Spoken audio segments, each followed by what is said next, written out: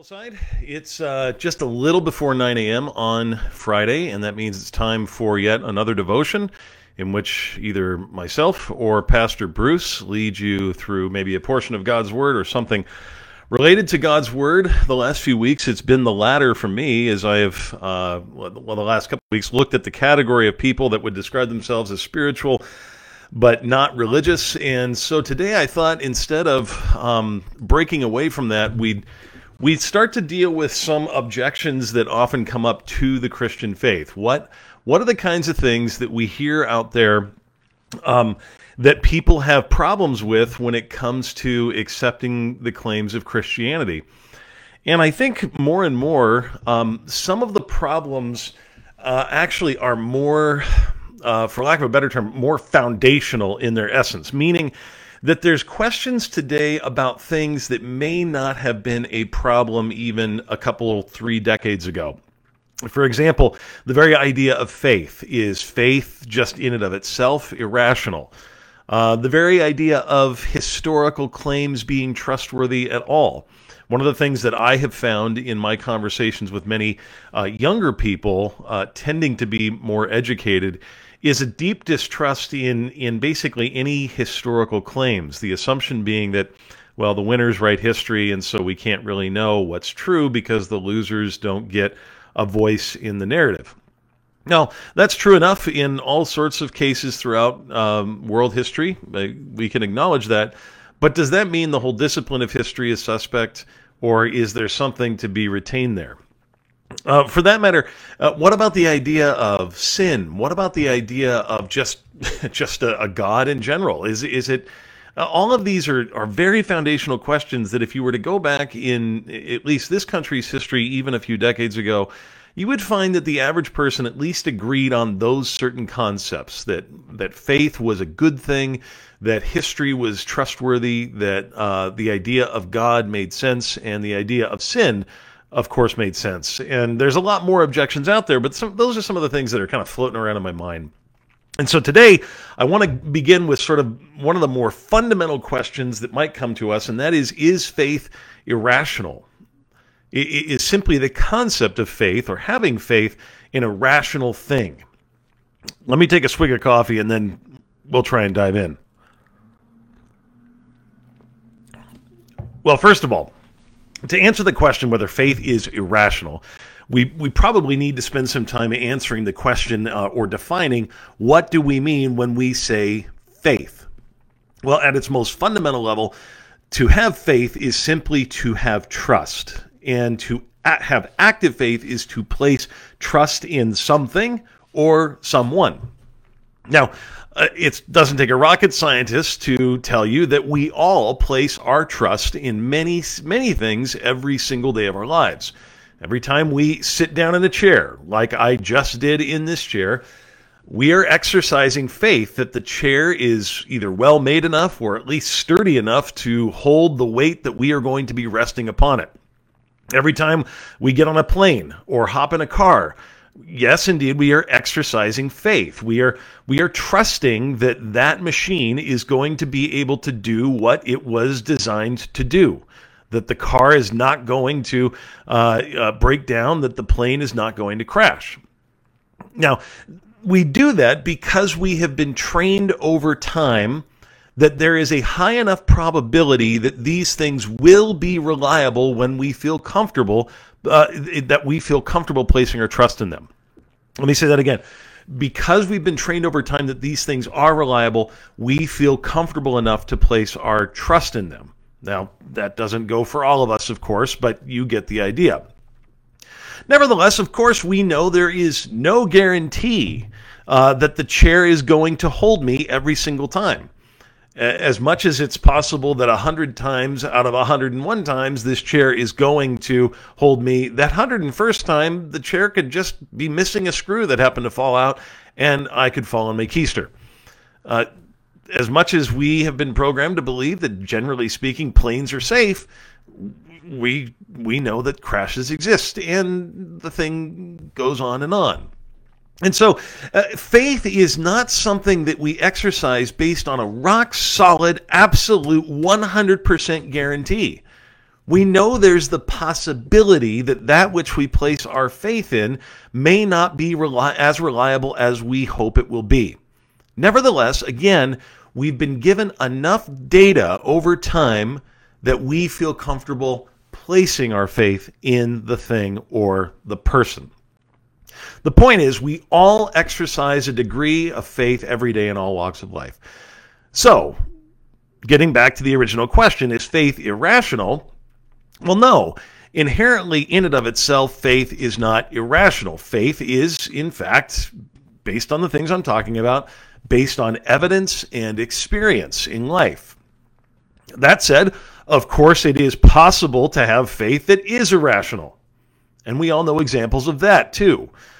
Believing in, well, the person that I would argue at least became a cult leader for a time, believing that Harold Camping, world-famous predictor of the end of the world multiple times, believing that Harold Camping actually had the right information about the end of the world after he had botched it a number of times, becomes irrational. Why? Because the experience and the evidence of the past would suggest that it's not reasonable to believe his claims about the future anymore. Nevertheless, there were plenty of people that did that, and plenty of people that felt quite a bit of sorrow after they had done such a thing.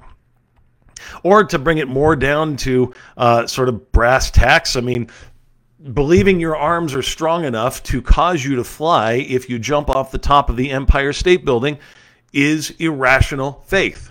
You might believe it sincerely with everything in your being that if you jump and you flap hard enough that you will catch air and fly through the beautiful skyline of New York City.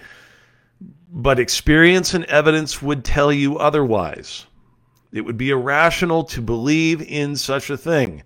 And indeed, you would not fly. You would drop straight to the ground and die.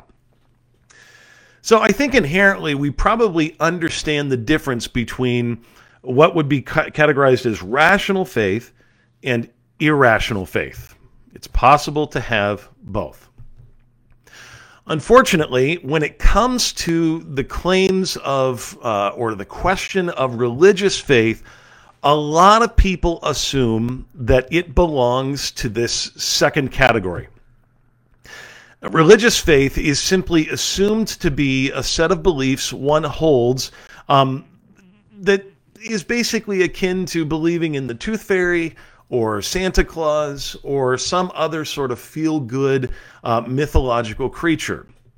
And the assumption is the reason that people hold religious faith is because it helps them make sense of their life. It might give them community, and so they'd rather hold on to the myth or the fantasy than to acknowledge the cold, hard reality that life is meaningless and absurd and that we're all just space dust living in an illusion of our own making. Well, my goal here today, in this short time that we have, and I do plan on keeping this short today, is really, it's not to convince anyone, at least yet, and not that I could convince because that's the Spirit's doing, but it's really not to convince anyone of the rationality of Christian faith per se, but to at least show you that it is possible for religious faith to indeed be rational. That religious faith is not inherently irrational. That's all I want to deal with today. So the question is, how do you determine whether one's faith is rational? What kind of tests can be done to see whether the faith that one ascribes to is something at least connected to, tethered in something reasonable, in something that's not just crazy, absurd notions? Well, I would say the same principle applies that we use when it comes to determining whether a chair is trustworthy, a plane is trustworthy, or a car is trustworthy, and that is twofold. It is one, is there any evidence to suggest that the religion or the claims of the religion correspond with reality as we experience it? Doesn't mean that all of the claims of the religion necessarily will. There will be some questionable things no matter what dogma, whether religious, secular, whatever. There's always going to be things that we don't understand, that we can't necessarily sense even though we know it's true. For example, right now, we are actively seeing pictures and video taken from the planet Mars. Now, I'm assuming that none of you have ever been to Mars. As a matter of fact, I think that's a very rational assumption on my part. I have never been to Mars either. Nevertheless, I believe that what we're seeing when people claim that that's video taken on Mars is actually video taken on Mars. Why? Because I have good reason to trust the people that are leading the mission that they're telling the truth. Is it possible they're lying? Sure. Is it possible that I don't understand how in the world they're doing all that? I can verify that for you. I don't understand it at all. It sort of blows my mind that they can get video of Mars. Nevertheless, I believe it's true. Doesn't mean I understand it all, but I believe it's true, and it's rational to believe it's true. When it comes to religious claims, we really want to ask the same kinds of questions. Is there anything, even if we can't understand it all, is there anything in the claims of the religion that does correspond with reality as we experience it? Now, again, I'm not trying to convince you of the superiority of biblical faith, but I will say that probably no other book ever written corresponds with the reality of everyday human life more than the Christian scriptures.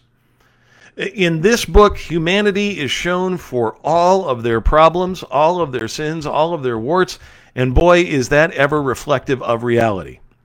Yes, there's supernatural elements in there, although I think you have to recognize much more rare than we assume just reading page to page in the scriptures. You have to remember it's written over thousands of years.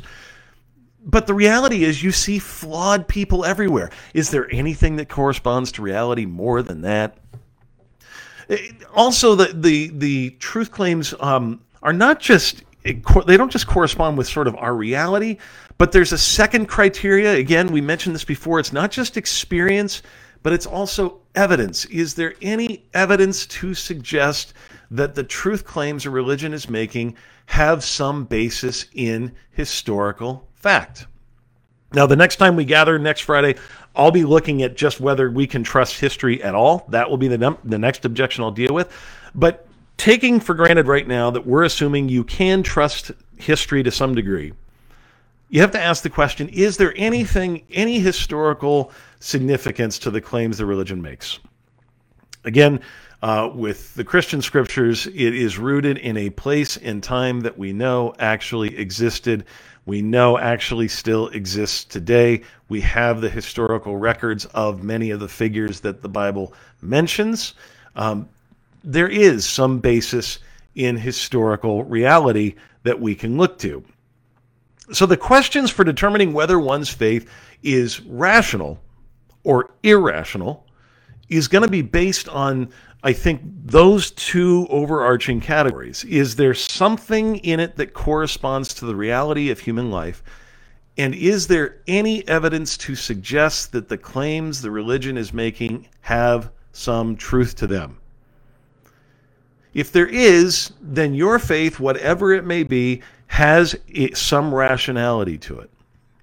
On the other hand, if the faith that you're claiming does not have those things, and I would argue it needs to have both of those things, then there's some degree of irrationality going on in one's faith.